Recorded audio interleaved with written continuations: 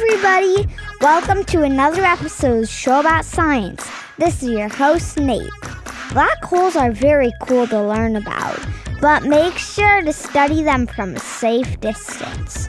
I'm starting to feel the gravitational pull of some awesome questions, so let's get this interview started and meet our guest, Bob.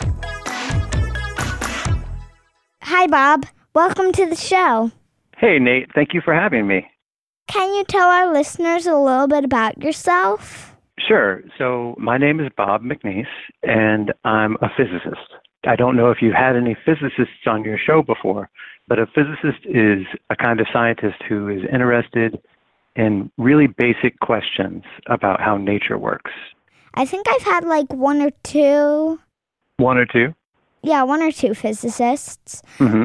So, let me get this straight. Do you, work on quantum mechanics, space, those things, and, Yeah. water? So, everything from water ripples to the ripples of a black hole? That's right. So one of the things that I'm really curious about is how gravity works when it gets really, really strong, and also how gravity works when you have to think about quantum mechanics, too. And that's something kind of unusual. It's something that we don't see here on Earth very much, but it's important for understanding how black holes behave and kind of how the universe behaves too. So could you explain what black holes are and how they work? Oh, I can try. So a black hole is a place in space where gravity has become so strong that nothing can leave that place. So things can go in there, but they can't come back out. Sometimes people talk about it like it's a giant vacuum cleaner that sucks things in, but it's not really like that.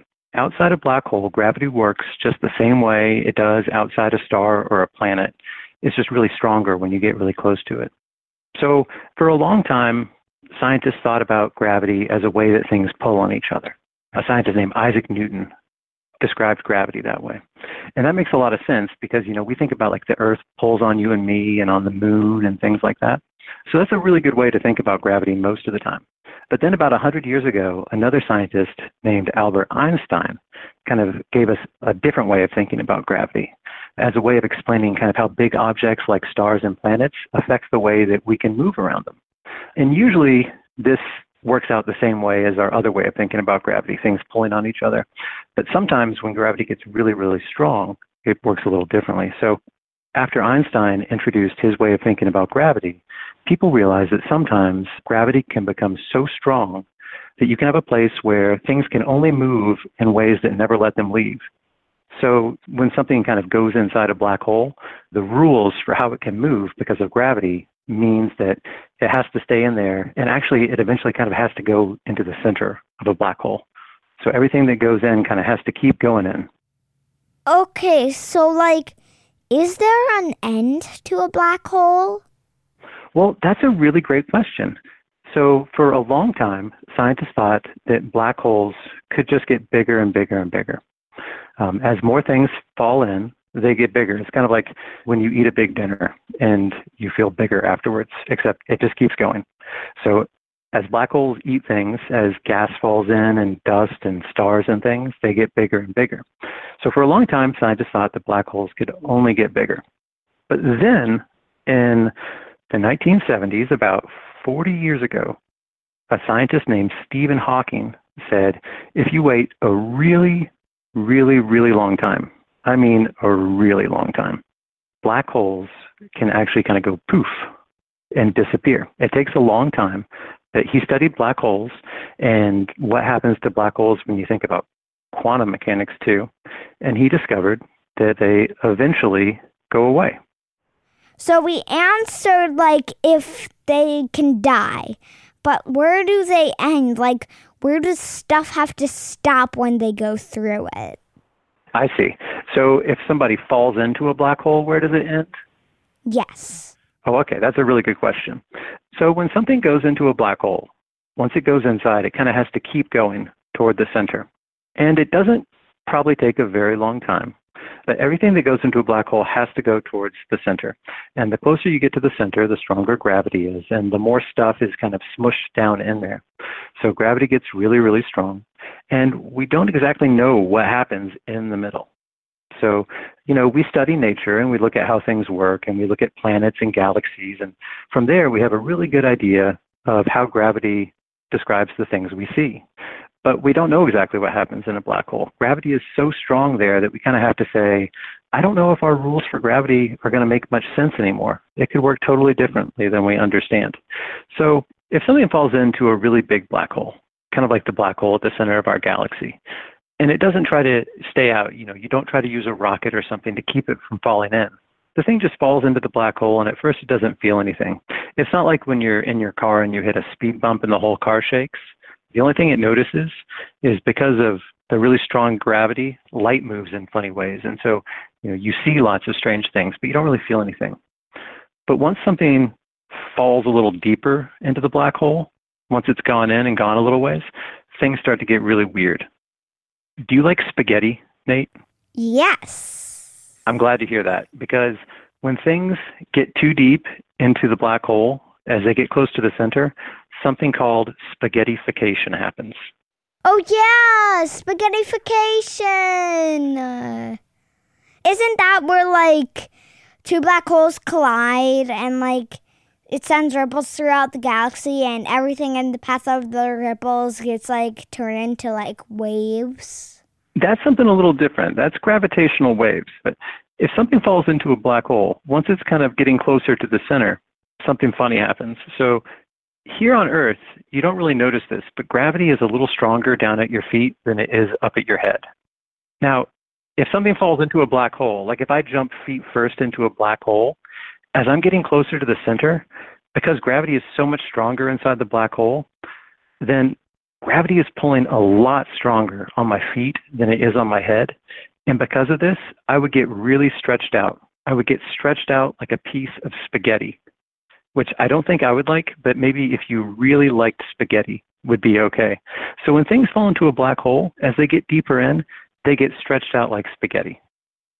And then after that, as they get even closer to the center, that's the part where we don't know exactly what happens. We know that things have to keep going towards the middle, but in the very middle, we don't know exactly what happens there. Do you mind if I come up with a hypothesis, on the spot? I would love if you come up with a hypothesis on the spot. So, about that question, a thing falls in. Okay. They go in, and then, once they reach a certain point, they get burned to ashes. They get burnt to ashes? Yes, and then, they go through this molten plasma. Okay. Then they go through the other end, and, they continue for an infinite distance. But we can't see that because the black hole bends light. That's right. And we think it's just flat.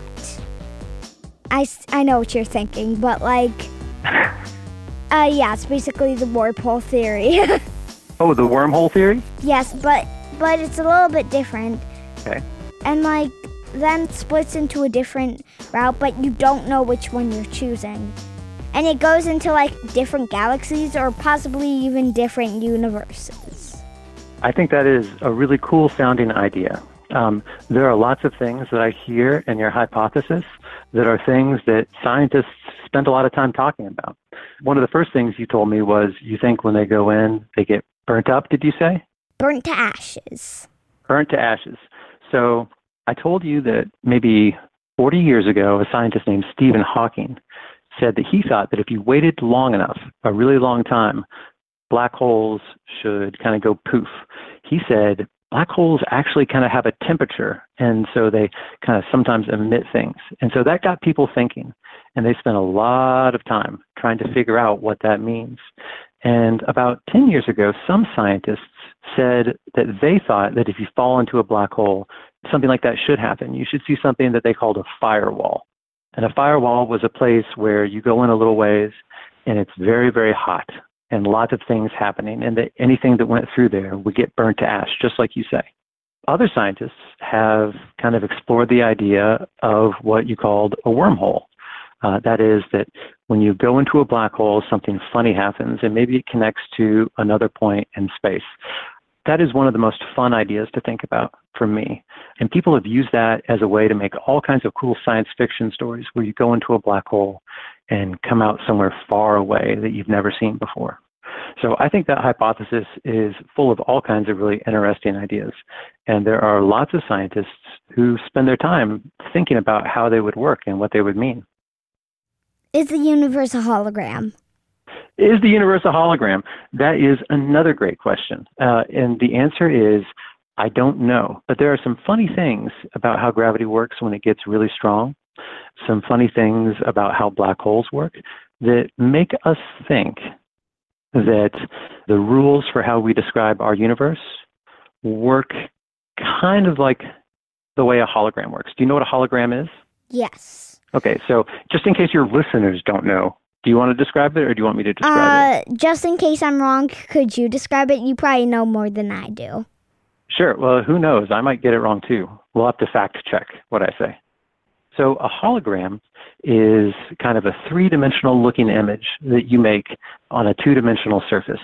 You record lots of information on a flat surface, and then when you shine light on it, it looks three-dimensional to you.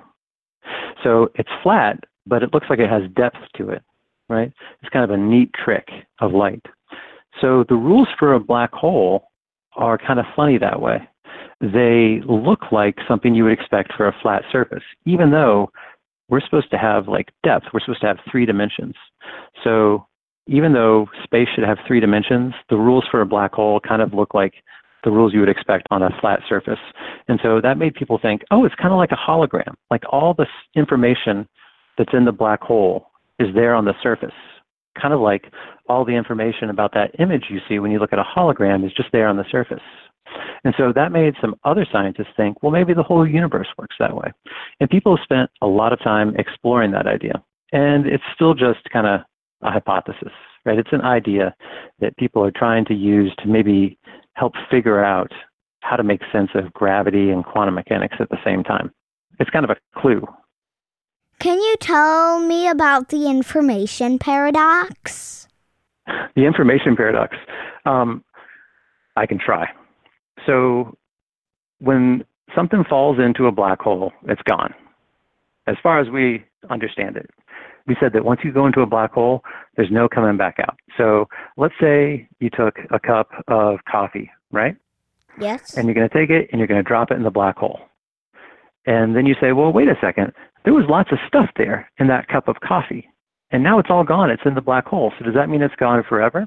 And for a long time, scientists thought, yeah, it's just gone forever. But then scientists who study quantum mechanics, right? Quantum mechanics, that's our ideas about how really small things work. Things like atoms and tiny subatomic particles.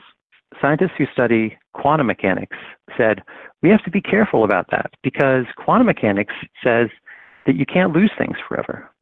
And so then no one was sure what to make of that because you have the ideas about black holes and they're saying, okay, well, if I drop my cup of coffee in the black hole, it's gone forever. And then you have your ideas about quantum mechanics and they say, in our universe, you can't lose things forever. That information about your cup of coffee, everything there was to know about all the little particles and atoms in it and how they were moving around, that information still has to be there somewhere. And so that's the information paradox because you have one really good idea that says, well, that information's gone forever. And then you have another really good idea that says all that information always has to be there. And they can't both be right. So you got to figure out a way to make sense of it. And some people said, well, our ideas about black holes are right. And the information that was in your cup of coffee just has to be gone forever.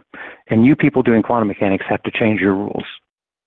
And the people who do quantum mechanics said, no, the rules for quantum mechanics are right. And you people doing black hole stuff, you have to change your rules because the information can't be lost forever. And so no one knows the exact answer. Most scientists think that the quantum mechanics rules are right, that the information is still there, and it's kind of hidden in the black hole somehow. But if you were really careful, you could figure it out. So that scientist I was telling you about, Stephen Hawking, he made a famous bet with some other scientists. He said, I think that any information about your cup of coffee that falls into the black hole is gone forever. And some other scientists said, no, I think it's the other way. And maybe 15 or 20 years ago, Stephen Hawking decided, I think the other scientists are right, and they win the bet. Okay, so thank you for being on the show. Thank you so much for having me. This was a lot of fun. Can I tell you that I really liked your hypothesis, and I hope you keep making lots of new hypotheses. Oh, thanks. And maybe if you think of some more good ones, maybe you could send them to me. There you have it, folks. The show about science is complete. Music on this episode was produced by the mysterious Breakmaster Cylinder, and our theme music was written by Jeff, Dan, and Teresa Brooks. Okay, Dad, you can shut the recording off.